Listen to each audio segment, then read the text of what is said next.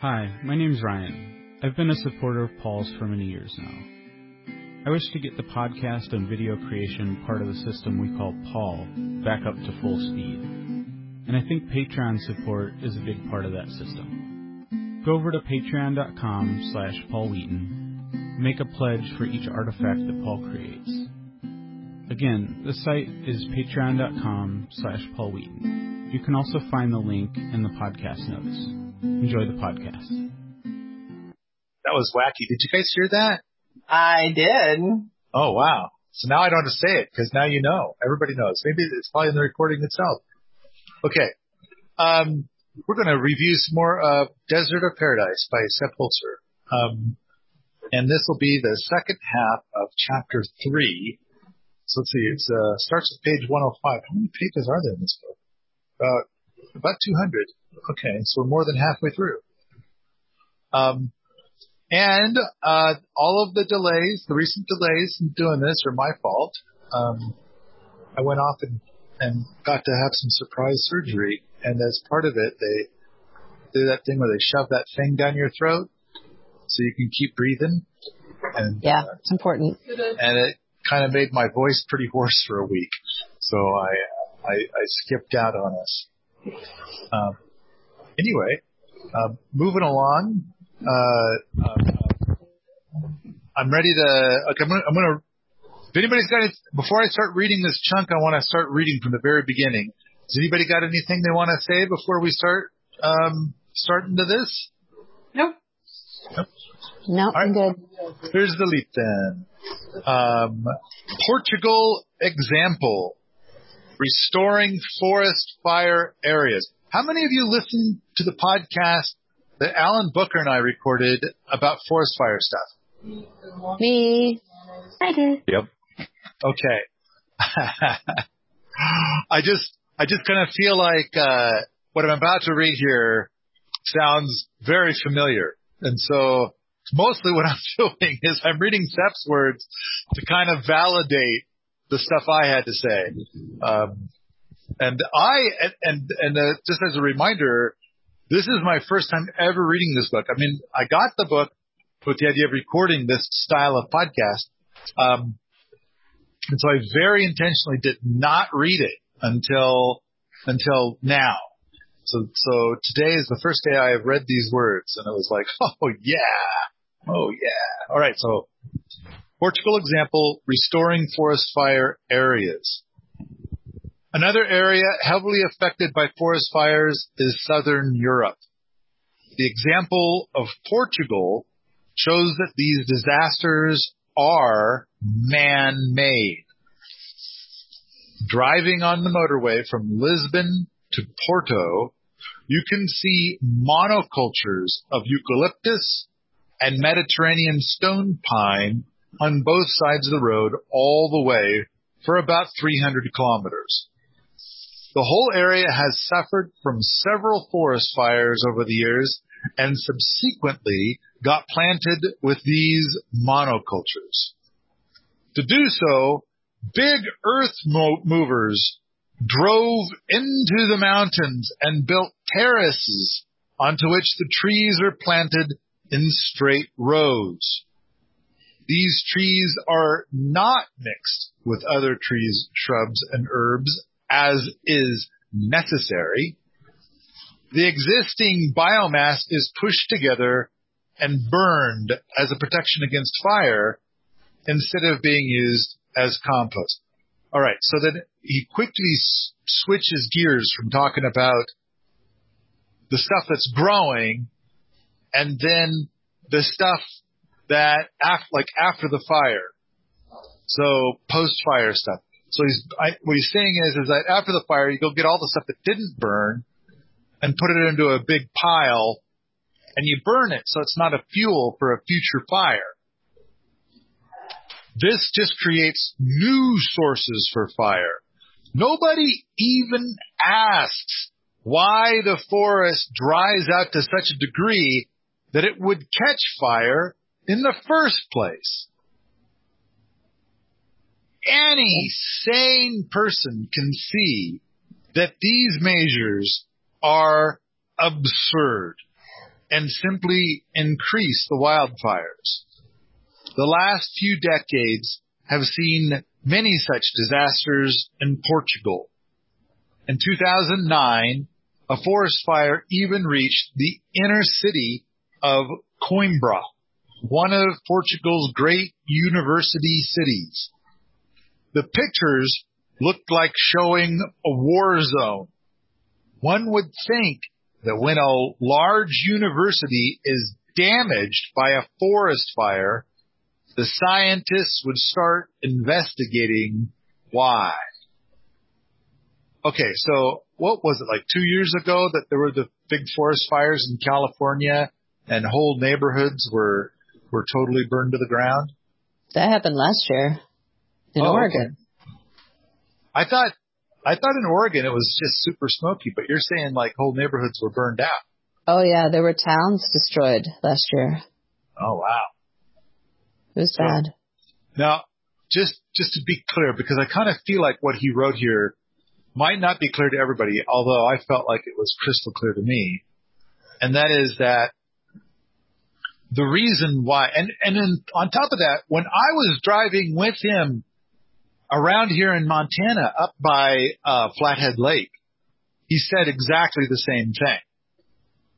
And it's kind of like what we're doing is like we'll go and we'll log an area, pulling all that organic matter out and sending all that organic matter in the form of wood to a mill. Mm-hmm. And then, but what we did is we clipped off all the branches, but rather than putting the branches on the ground so they could reincorporate into the soil, we put them into a big pile, threw a tarp over them. And then in the wintertime, when the pile was nice and dry, we whipped off the tarp and set the pile on fire. Yep. And this is all in the name of reducing fuel load for wildfires. So what Sepp is saying is like, A, stop doing monocrops.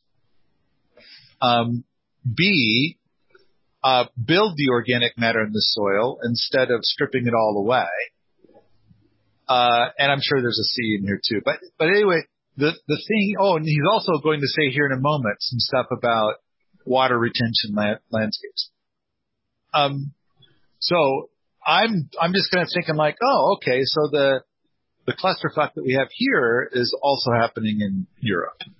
And so it's not unique to us. I know that in Australia they had some adventure as well last year. Oh, yeah. Yeah. So, any comments about what I've read so far? Okay.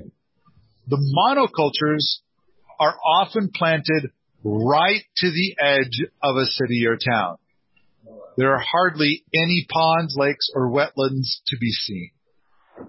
To see this gives me a spooky feeling. It's only a question of time until the next fire is started by lightning or torching, and the inhabitants of these towns are in danger of being grilled alive. Got away with words. Yeah. I was thinking like, drive that point home, buddy. Yeah. Lakes and ponds restore the hydrological balance and protect towns and cities from fire.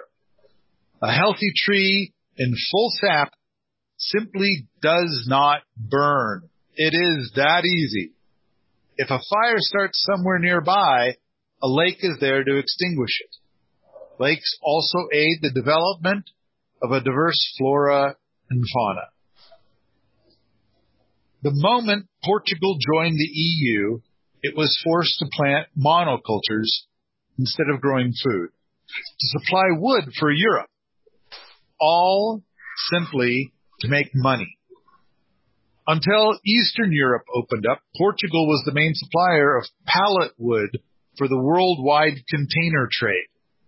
Cheap vegetables were imported and many farmers were unable to continue with their way of farming and had to give up. All right. So that's a little bit of a political message, but Sepp doesn't shy away from politics like I do. No, he doesn't. Yeah. He's glad to take that on. reforestation after fires. What can be done after a fire has ravaged a whole area? The root systems have died and dried up. They reach deep into the ground, and the water runs along them as through a sieve. And the earth cannot hold the water anymore. Not all hope is lost. I did a consultation concerning a property of about 500 hectares near Lisbon. The ground had been sandy and desert-like even before the fire.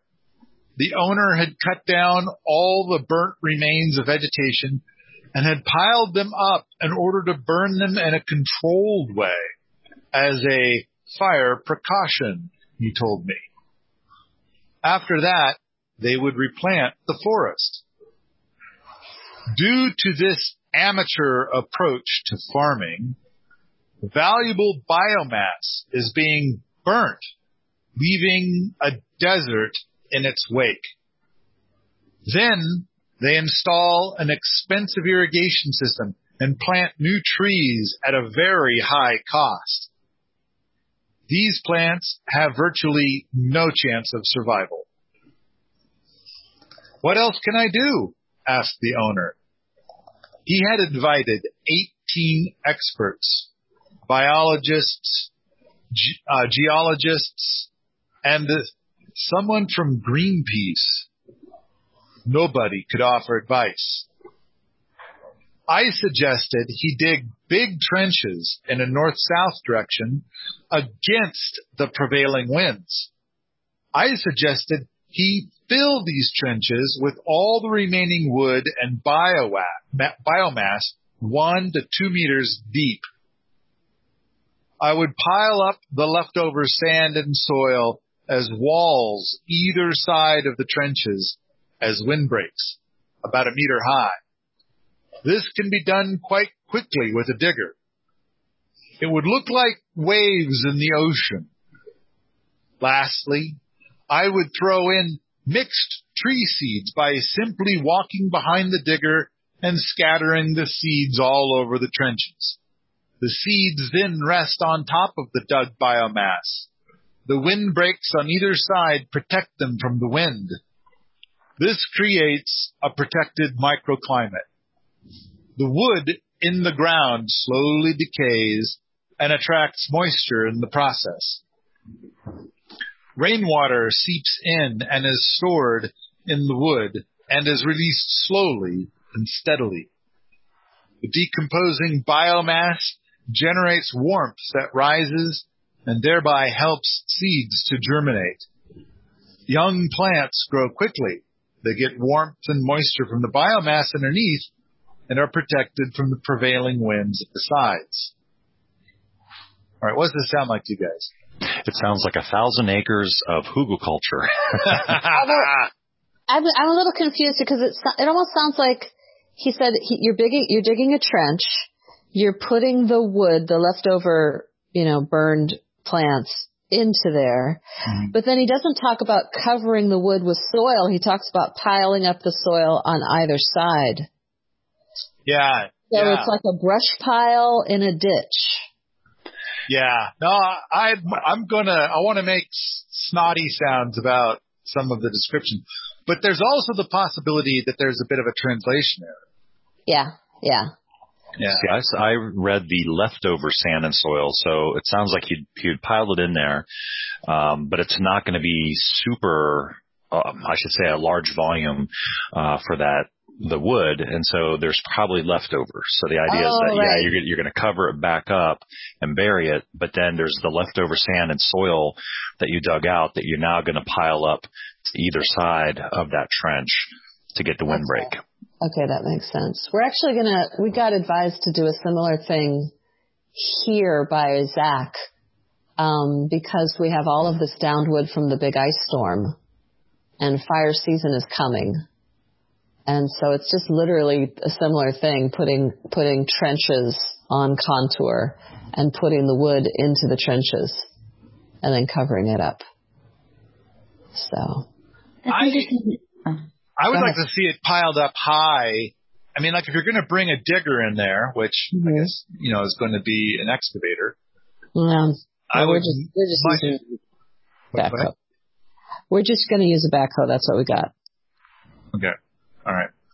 I would prefer to see it 7 feet tall. And yes. And I got the whole thing about 7 feet tall when I met Sepp in 2009. Mm-hmm. And then he built a bunch of stuff, and all of his stuff was at least 7 feet tall. Yeah. And I kind of feel like that's super smart. So rather than digging a trench, which is what I see so many people on YouTube doing or in their blogs, like, I'm into hugelkultur. They dig down and they start putting the wood down in there. Mm-hmm. And then they end up with this mound that's 3 feet tall, but I guess it goes a ways into the ground as well. I would far prefer to see them 7 feet tall. Right. And instead of it being only 3 feet tall and it's with the ground. Katie, go ahead, Julia. I was just going to say right here we got the awesome, the mighty, what's the last adjective? The mighty, the glorious, the amazing Sepp Holzer. Thank you. Sepp Holzer. Talking about digging a trench. Who knew? Yeah, I think there's some images in some other places of his where he's kind of doing the trench thing too. And, yeah. Well, the reason Zach told us is because we're doing this in pastures and we do want it to be a pasture, and cows don't like going up 7-foot hugels. But they'll go over a gentle, just like he said, like it'll look like the ocean. And I'm thinking it'll look like the beach with the ripples. When I heard Zach telling us what to do, that was what my mind's eye developed. So there's going to be grass growing, but it's going to be rippled. It's not traditional hugelkultur, but it's a way to take all of this downed wood and get it away from the fire. Yeah, the only gotcha I would be worried about is if the cows are walking up onto those mounds, if there's any kind of little air pockets with their hooves, right, sink down in there and get caught. This is true. I think that's where cows are better than horses at that kind of thing. It would be a real problem for horses. At least I'm hoping. Our cows have really short legs. I think they'll be all right. They're not going to snap their legs. We got little stumpy dwarf cows. They're like corgi breed cows?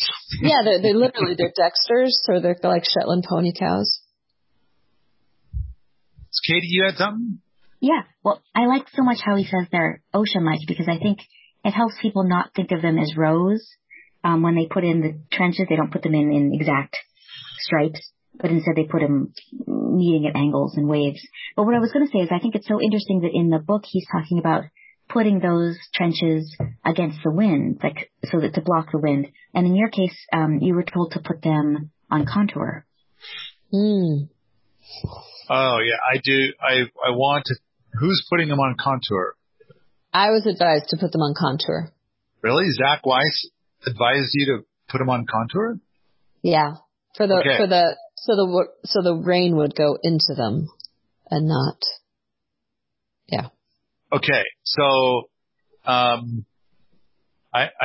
feel like I want to have a chat with Zach, and I'm gonna say a different thing, and you gotta make your choice of like which you want. I think anytime you start putting that stuff on contour, you're also going to be creating frost pockets, and so I think that if you take 5 or 10% of your land and do swales or hugelkultur on contour or any, stuff like that, 5 or 10% of your land doing that when you have so many acres is okay. Cause there's going to, to make the occasional frost pocket is okay. Mm-hmm. But for the rest of it, I'm going to say, put the big hugelkultur 7 feet tall, so they're generally running downhill, and that they're in wavy lines, so that the wind cannot get down between the wavy lines. That's what I'm trying to do, but generally still going downhill. So any cold air will just keep right on going downhill. Now, if you want to keep the water you want to convince the water to soak in, then it's kind of like you can make some little terracey things here and there. So that way, and then they might even have like a little back terracing. So that way the water will soak in and not just run straight down. The water will puddle. And doesn't just go straight down. But the cold air will continue to go straight down. Now, when Sepp does terraces, then of course he does terraces that are a good 8 to 20 feet wide, but they are not on contour. They are slightly off contour. He wants to end up with terraces that have wet spots and dry spots. So the terrace does keep the water from just running downhill the way that it used to run downhill. But it kind of has a little bit of a back slope. So that way. I saw that. Yeah. But then at the same time, the terrace itself kind of has, it changes its altitude ever so gently and slightly. So that way, when the whole terrace gets soaked with a gully washer, then all that water accumulates more on the low spot of the terrace and then less on the high spot of the terrace. That's true. I saw that at Tabula Rasa, which is a farm that Zach's been working on. Okay. West of Portland. So I'm going to, I have enough arrogance, I suppose, to say that I'm going to take a different position than what we just read. And simultaneously, I'm taking a different position from Zach. And that is that, what I just read is these terraces that are, or not these terraces, these hugelkultur mounds that are about 3 feet tall, and they have wood below the ground level. Yes. And I'm shooting for something where there is no wood below the ground level, and the whole thing is at least 7 feet tall. Well, Julia, in yours, is there an intent to plant anything in those swales, or is it all just going to remain as pasture and mostly grass? We're considering trees, sort of like spaced out trees for silvopasture, but. And wouldn't the trees be planted just below, just downhill of that swale mound that gets created?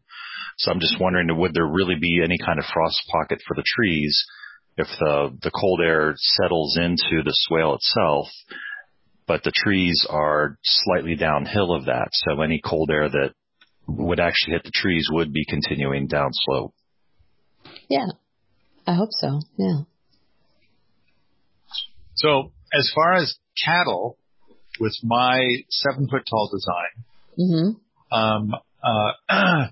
I kind of feel like we make the sides steep enough, the cattle for the most part will not go up those sides. And Sepp is a powerful advocate for nice steep sides to those kinds of things. Yeah. So like, the steepness that you see when you're here at my place. Yes. And it's like if a cow got up there on the top, it's like, I don't know. I'm not too worried about it. I also kind of think that, like, before we came and smoothed everything out, the land that was here was very lumpy, bumpy. It would be difficult for us or for cattle to walk across it. And on top of that, like when I lived with my granddad, we had 500 head of cattle, and that we took care of, and that was some very steep country. Like so steep that it was challenging for me to walk on it in some parts, but the cattle had no problem. And of course, we've all seen goats, walk on some stuff that's like, it seems almost crazy. vertical. Yeah. So, I'm not saying cattle are like goats, but I am saying cattle are like goats.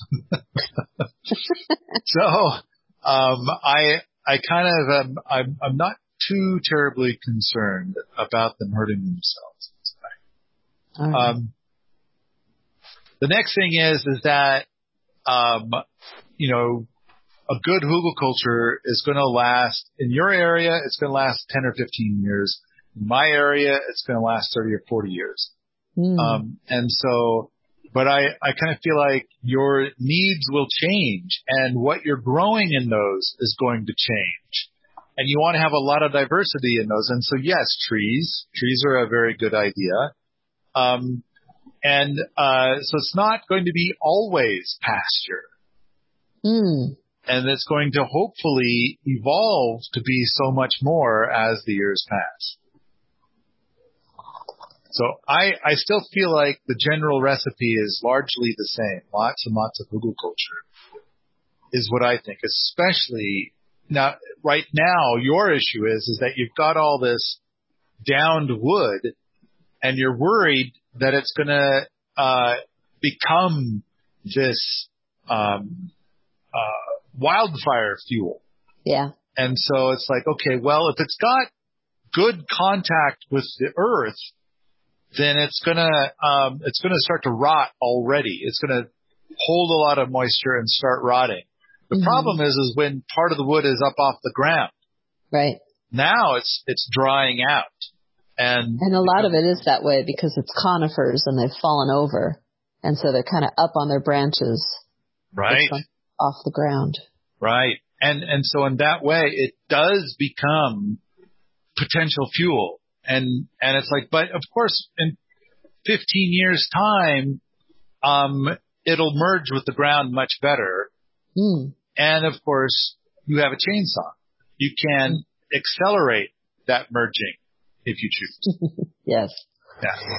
Yeah. Well, it could be that what I end up doing is taking all the branches off of these and doing the dig and bury thing with the branches and leave the trunks where they are because I can't move them. Well, that's what I was going to suggest. Yeah. Another possibility is that you go next to it. Like let's say there's a big log and it's up off the ground like a foot. And then you can go in there with an excavator, and the excavator kind of breaks off the branches that are sticking up in the air. And then you dig next to the log, and you dump soil on top of the log. And so now you've done the thing that you're looking to do to get soil on the log. But by burying wood 3 feet deep, and by digging down possibly 3 feet deep next to the log in order to be able to bury that log, you end up with something that's kind of sort of, in a way, with the mighty power of Einstein's relativity, it's like it's 6 feet tall. Kinda, yeah. Kinda. And so if you did a whole bunch of that here and there, and then the other thing is it's like, well, these logs are not laying in a way that makes my hugelkultur. Well, your excavator, actually, you're trying to use a backhoe. You're trying to use a back digger. I doubt you could dig it up, but you might be able to use your tractor to kind of move some logs around. But then, well, where these logs are, my tractor can't go. So we're talking about using a winch to sort of grab things and pull them up into the pastures are on the least sloped parts of the land, and then the slopey parts of the land are forested. Okay. Make sure you've got a snatch block. Okay. To keep, yes. Okay. So snatch block is kind of like, it's kind of like, it looks like a pulley, like a single pulley wheel. And so you're like, I want that log to move to the right 10 feet.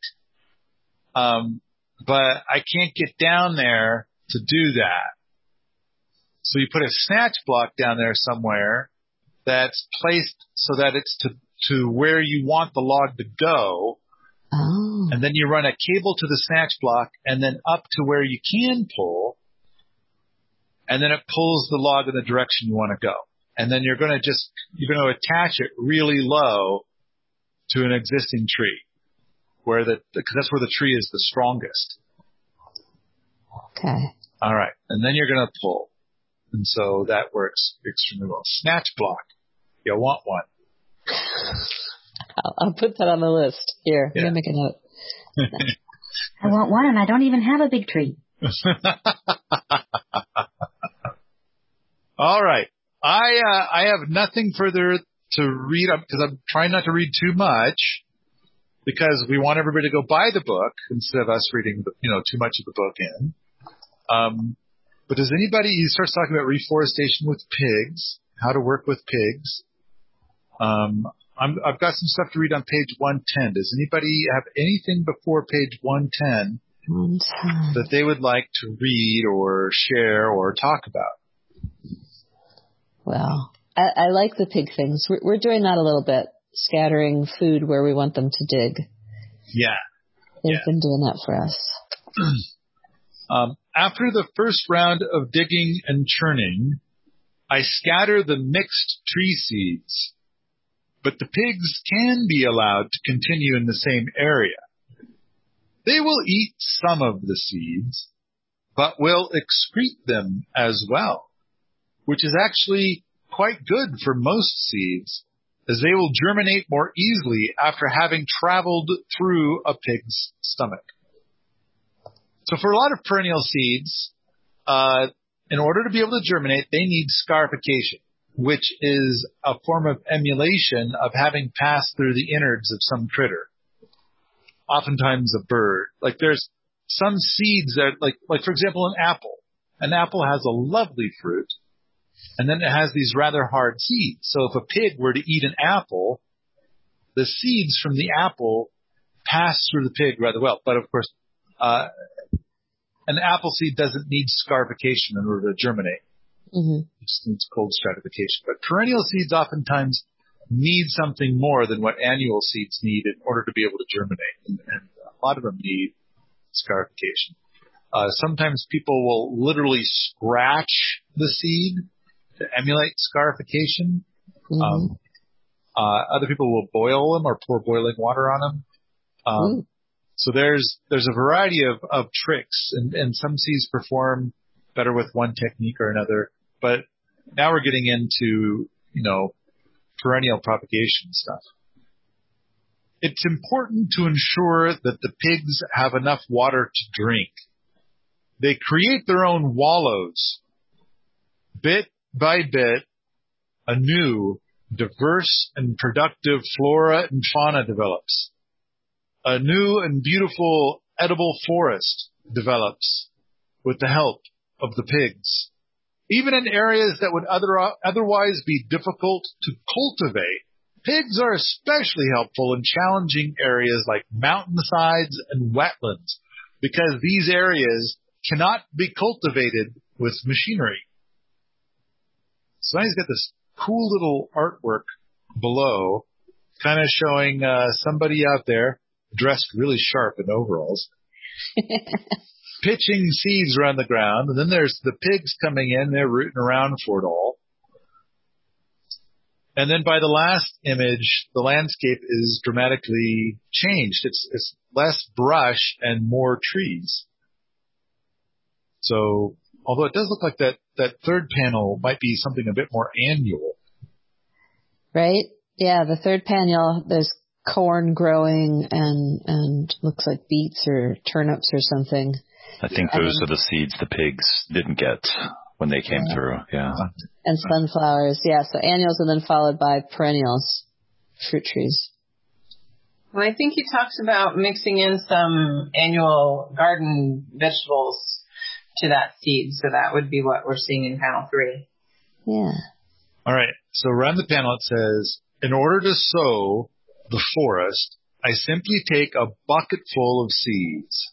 Oak, beech, chestnut, cherry, pear, fir. Oh wow, there's fir in this list. Ash, hazel, and various fruit, berry bushes, all mixed. There is no need to sow them in rows and at regular distances. I always sow 5 or 6 together, just the way nature does. I can make a hole in the ground with a stick or simply scatter the seeds onto the rough ground left by the pigs. The rain will wash them into the ground, Now the seeds simply wait for the right conditions to germinate. This depends on the climate, warmth, and moisture. I'll get strong and independent plants this way.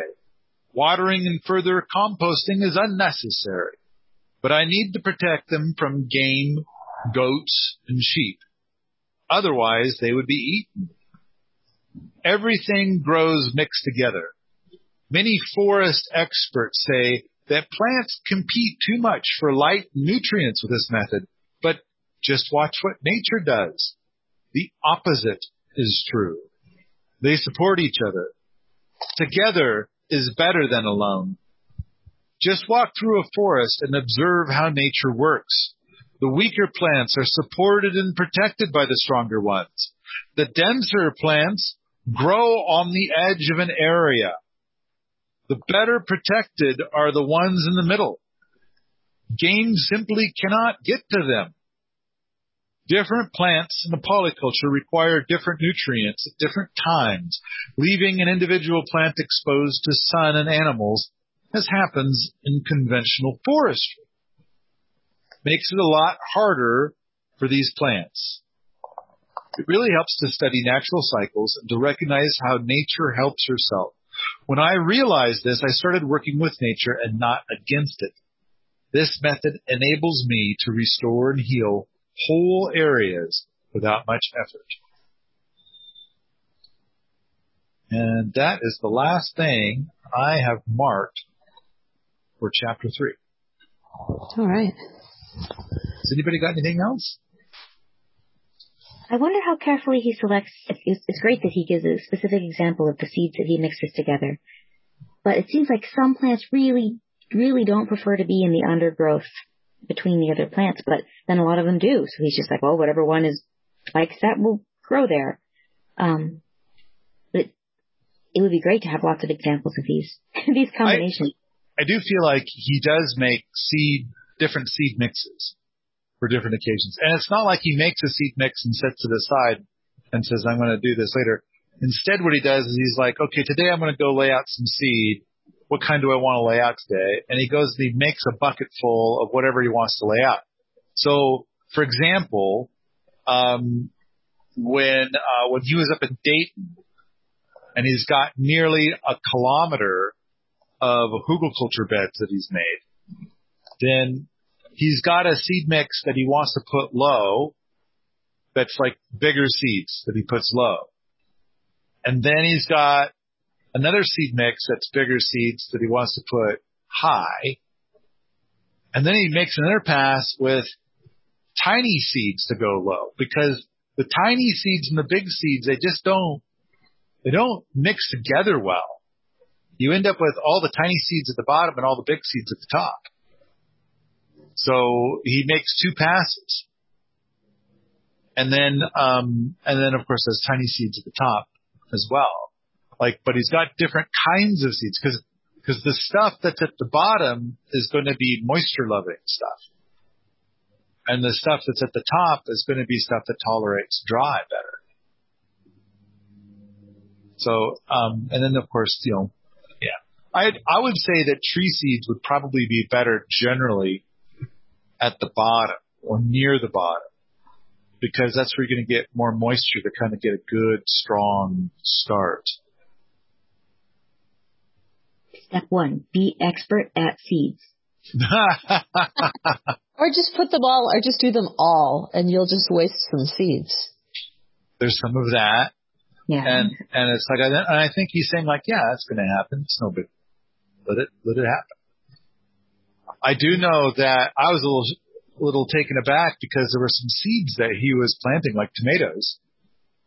And I'm thinking like, we need to wait another couple of weeks to plant those seeds because, it could be frost. And his response was, have a little faith in nature. Have a little faith that nature will wait. And it'll all be fine. That is a great t-shirt. Have a little faith in nature. Yeah. You're right. Yeah. So, I think, yeah, you could just do whatever you want to do and see how it turns out, and it'll probably turn out just great. I I do think that you need to get at least a little bit of seed to soil contact. So of course what he does is that he throws the seeds on the ground and then he kicks dirt over the seeds and then he steps on that dirt. And it's like it's going to be some seeds are going to be too deep, some seeds will be too shallow, but it's all okay. There will be some seeds that will be just right, et cetera, et cetera, et cetera. So now I gotta say though that like over there in Dayton, he was getting a lot of stuff that was coming from pond muck. So as he's building this, he's building it with some pretty fertile stuff. And then, of course, I took the video showing how well it did at the end of the summer, which it did extremely well. It was gorgeous. Yeah, it was lush. There were a lot of dumb fucks that commented to say, I just see a bunch of weeds. And it's like, yeah, because you're a dumb fuck and you don't know what plants these are. And it's like, sure, some of the plants had gone to seed, so they look, a little weedy. But it's like there was also a lot of squash plants that were growing, and there's the squash. So there was a lot of stuff that was doing really well.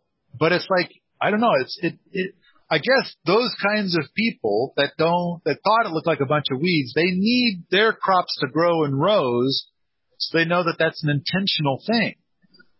They can't recognize, yeah. Yeah, they don't recognize, like if there's a tomato plant right there with a bunch of tomatoes on it, it looks like a weed until somebody goes over there and says, yeah, there's a tomato plant. Watch me eat the tomato. Yeah. And then they're like, oh, it's a tomato plant. But now you remind me of that story you had where the police ripped out the tomato plants because they thought it was marijuana.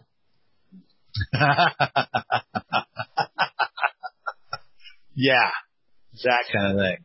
They'll be so disappointed when they get home with those tomato plants. They're trying to smoke it and they all die. No. Yeah, buddy. Yeah. Oh, that's sad.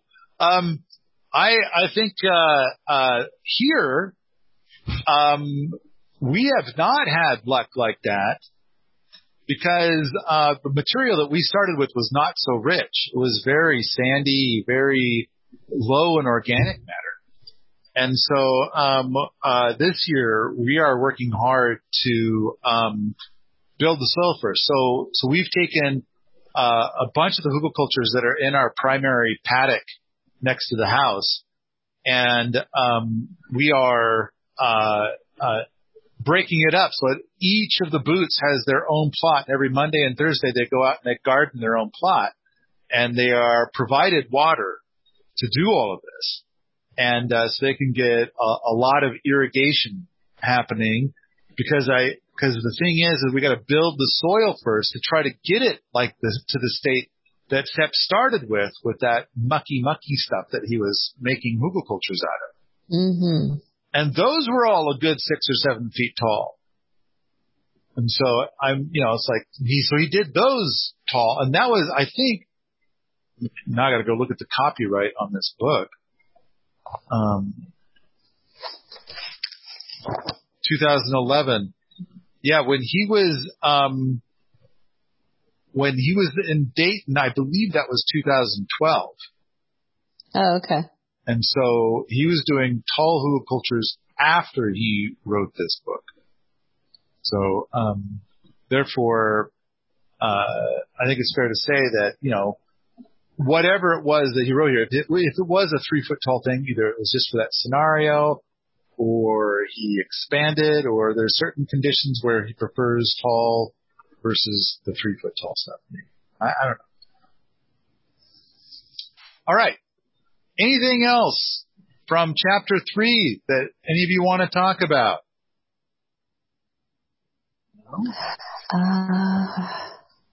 Any other stuff that's outside of this book that you want to talk about? I did have a question for you regarding the Rocket Mass Heater Jamboree. Okay. Specifically, the dates being from October 2 to 10, are those also days when there's classes starting in the morning? Or do classes start on the 3rd and then the 10th is like a half day? Because I'm curious about airline tickets. Okay. Okay. So, first of all, I want to not use the word classes. So our Jamboree format, which I'm really enjoying, is something where we're going to have multiple tracks. I can't remember how many tracks we have for the Rocket Mass Heater Jamboree. I think it's 7. I think so. And so that means that there will, at any given time, be 7 different builds going on. And so an attendee can, wander around to all 7 builds if they want. Or they can like say, I like this build the best and I'm going to participate in this build. And the other thing is that each attendee can either, simply observe or participate, or they can wander off and watch the clouds pass. Whatever they want to do. Which, before I forget, I want to say that the PDC, the Permaculture Technology Jamboree, and the SCIP event, our summer events, are all sold out. They're all full. Oh, wow. That's great. Yeah. Yeah, we have posted something for each of the events to say something like, if anybody desperately wants a ticket, we are allowing 2 more tickets to be sold for a stupid high price, because we will take those funds and then apply those to things to kind of expand the event to be able to facilitate 1 or 2 more people. So, we have one person that's doing that. And so we kind of bought like a wedding tent. I don't know what else to call this thing that we bought. And, we're going to place picnic tables inside of it. So, because our primary limitation is the number of chairs that we have to be able to feed people inside the classroom. And, space is at a premium in there. I hope that in the future we're going to be able to facilitate most of the events up on the lab, because there's just, hundreds of acres. Whereas at base camp, we're kind of limited to this. It's a 20-acre property, but it's a very rocky part of the Rocky Mountains. And so kind of there's this 3 acres that has all the buildings that's kind of already squeezed in there with parking and the buildings. And so it's like, oh, well, how else are we going to expand this? And it's like, you know what? It's way easier to expand up on the lab. But we came up with an idea for how to expand. So,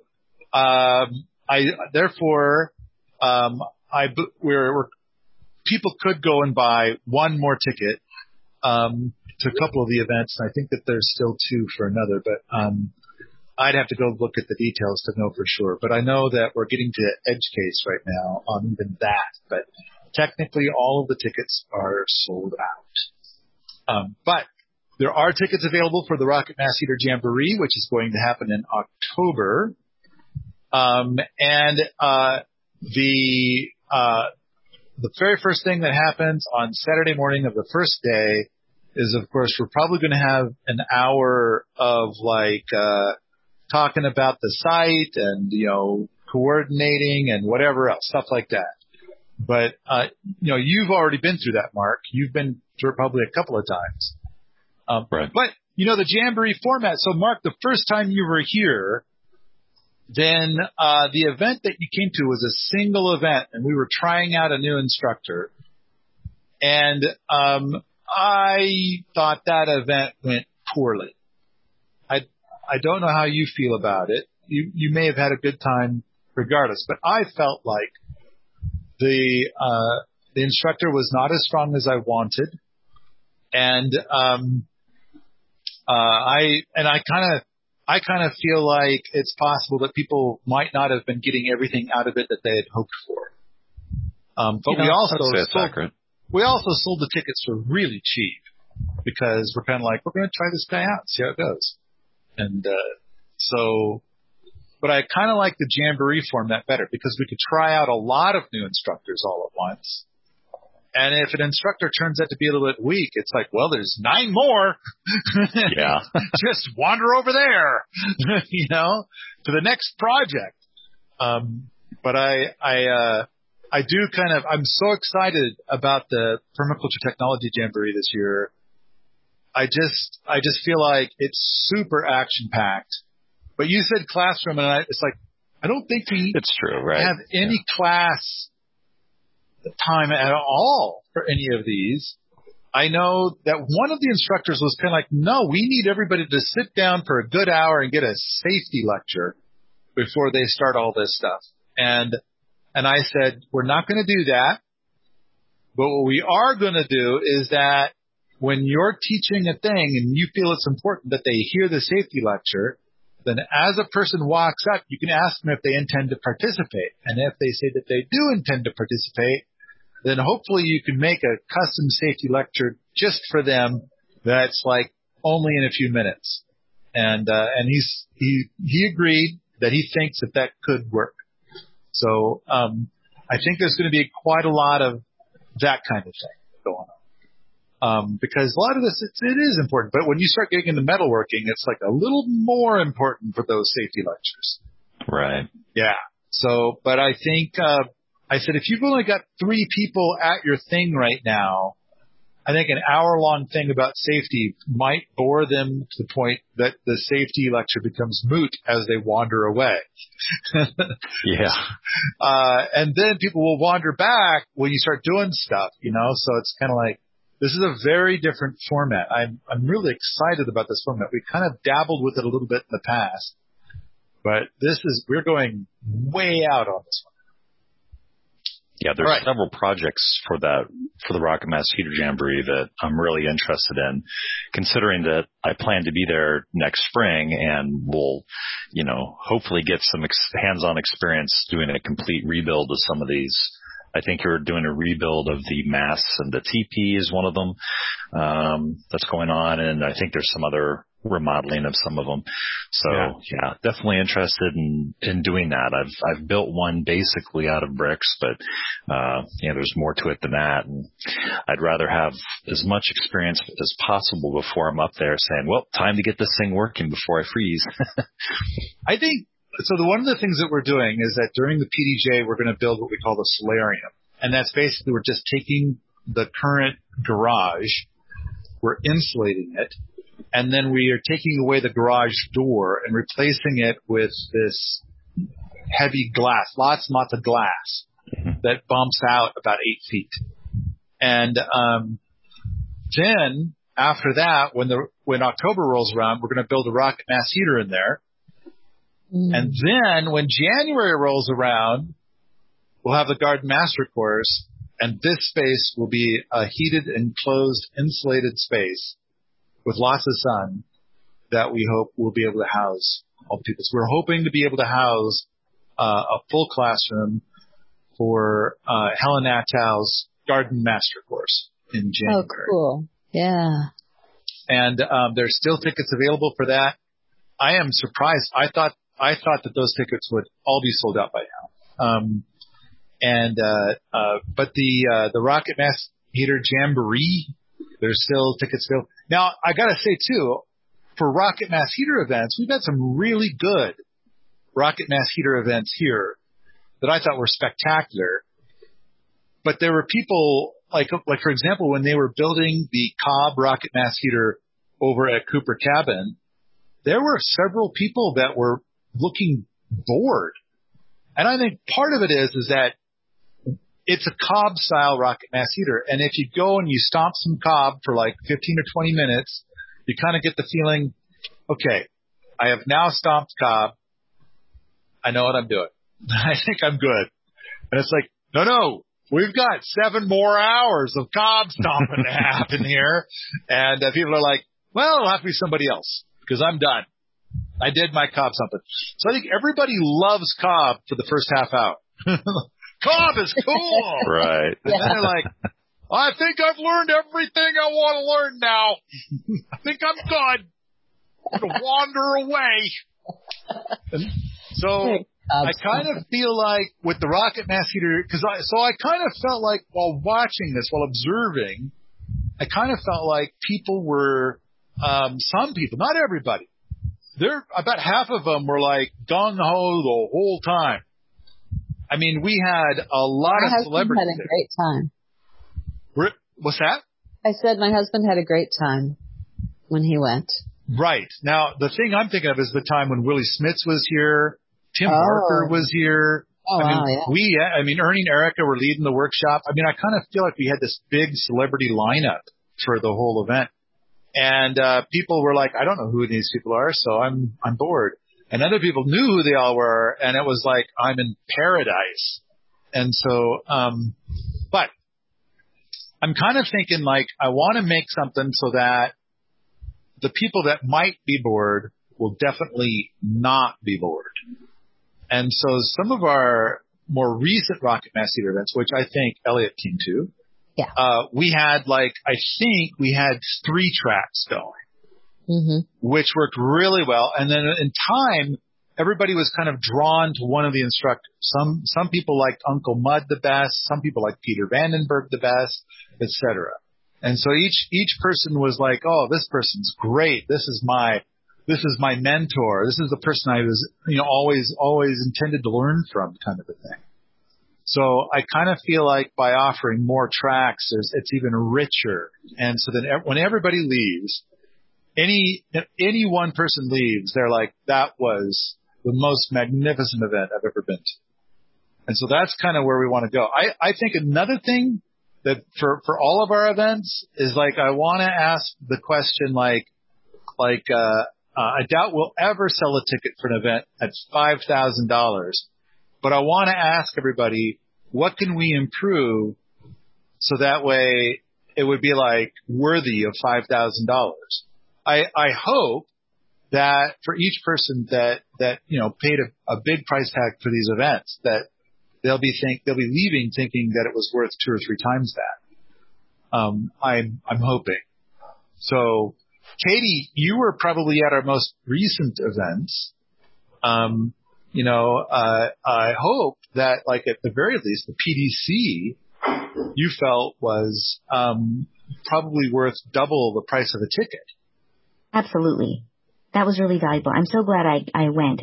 It was hard for my business to be gone for that length of time. So it cost me in ticket, but it also cost me in what I was going to be doing if I wasn't doing the ticket.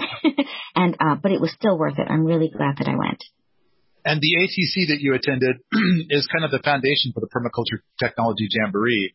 Although we had only 3 instructors, therefore only 3 tracks. The instructors, one of the instructors, I think, got the idea of what we're trying to do. The other 2 were kind of coming up to speed, but, on what we were trying to do with the idea of the tracks and the plate spinning and stuff like that. And so I kind of feel like that was an incubator for the event that we're about to do this year. So I hope that what we do this year will be 10 times more than what you experienced 2 years ago. Yeah, the 2019 ATC, that was a lot of fun. Just like you said, if there was just one thing going on and that wasn't what you were interested in or just wasn't your jam, then you could feel bored by it. But having multiple tracks, it's like, oh, yeah, I want to keep working on this or I want to go work on that more than the other one, but you could still bounce around between them. And I'd find myself doing that where I'd spend a couple hours working on one thing with somebody and then go over and like, oh yeah, I want to do this or that and bounce around. So that was enjoyable. That's right. Mark, you were here for the ATC 2 years ago. So you did not attend the PDC, but you did come to the ATC. Yeah, I couldn't get a month off back then. So this time I have the full month off for both events. Yeah. So, all right. So we're kind of, adding some frosting into our, podcast about Desert or Paradise to talk about the upcoming events. Anybody got any other things? So just to confirm then, we are starting Saturday morning on October 2, right? So I should be there the evening of October 1 if I want to be I would say in the morning. I would say yes. Yeah, okay. we are starting like 8 a.m. on Saturday morning. All of our events start at 8 a.m. Like breakfast is always at 7 a.m. and everything starts. We used to do a thing like 5 years ago or 4 years ago where we would let the instructors pick what time everything started. And now we don't do that. I pick the time and they're all the same. And so breakfast is always at 7 a.m. The event starts at 8 a.m. And breakfast is going to be, or all the meals are run with a near military precision. Food arrives at the top of the hour. You better get all the food you want in 25 minutes because we're going to start putting the food away after 25 minutes. Stuff and like that. It works really well too. Yeah, we're shooting for a strong military precision on meals, because otherwise the meals can run to 2 hours or whatever, or the meals will get served like half an hour, 45 minutes late, and it's hard to schedule everything around that.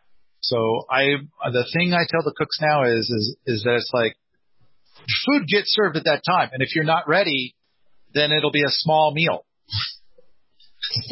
That's how it works. And so they've been working very hard to make sure it's served on time. And then of course we start picking it up at 25 minutes past the top of the hour and start putting things away. Which usually, if people want to get seconds, they can get seconds in. But if they get to visiting with people at their table, which also happens, they might not be getting seconds. And we've had people complain, and it's like, but I want da da da da da da. And it's kind of like, yeah, you do, and maybe you need to bring a big bag of snacks, because to make sure you get all the food you want, because we got to get this show on the road, because we got to get everything all cleaned up in time for the event to get back on rails at the top of the hour. And that's this is what we have learned from history. This is how we do it now. Right. Yeah, people pick it up pretty quick, and at least my experience was that it was very smooth and there wasn't any issues as far as people knew, because they would say, hey, we're taking this. Anybody want anything before we take it away? Yeah, you've got like 5 minutes to get seconds. Yeah. I think we got people trained by the second day, Yeah. and everything. And then people are like, stop talking to me. I got to eat because I got to go get seconds. When you're there, you can see why, because you need that space that had the food in it to do the next thing, and you need the tables and things. So it's very reasonable. Yeah. I had an idea. Yeah. When people are bored with the stomping cob, at the same time as you teach the stomping cob, you can teach them there's like the sea shanty songs and things that, each activity can have like a song that goes by. You're like stomping and singing. And then like the singing carries you through. It becomes like a stompy, singy dance thing. So maybe, I actually don't know any, but maybe somebody knows one. Ernie knows a lot of sea shanties, but I thought that the thing is like most people hate sea shanties. Well, so I don't know. They went all viral. It went all viral on the internet a few months ago, and everybody was singing the Wellerman. Oh yeah. But it wouldn't have to be a sea shanty, because they had songs like that for people who are going to take a big mass of, I think it was probably wool, and like stretch it out and stuff for weaving. And there's all these repetitive tasks that people have to do, and they've come up with different songs for different activities that sort of go with the pace of the activity. Oh. And it can be call and response, so you don't have to know them. So one person knows them, maybe they da da da da, and the other person will call it that exact thing back at the same rhythm. And so it's really easy to do. And so there's probably a stomping one. Certainly there would be one. I bet there's a grape stomping song. Yeah. I think that is a wonderful idea. I mean, I can't do it. I will, but I hope that somebody does do it. That would be terrific. So, all right. Anything else to talk about before we wrap up this podcast? Nope. Nope. If you like this sort of thing, come on out to the forums at Permies.com, where we talk about hugelkultur, homesteading, and permaculture all the time. Don't forget, go out to patreon.com/Paul Wheaton and make a pledge for future artifacts.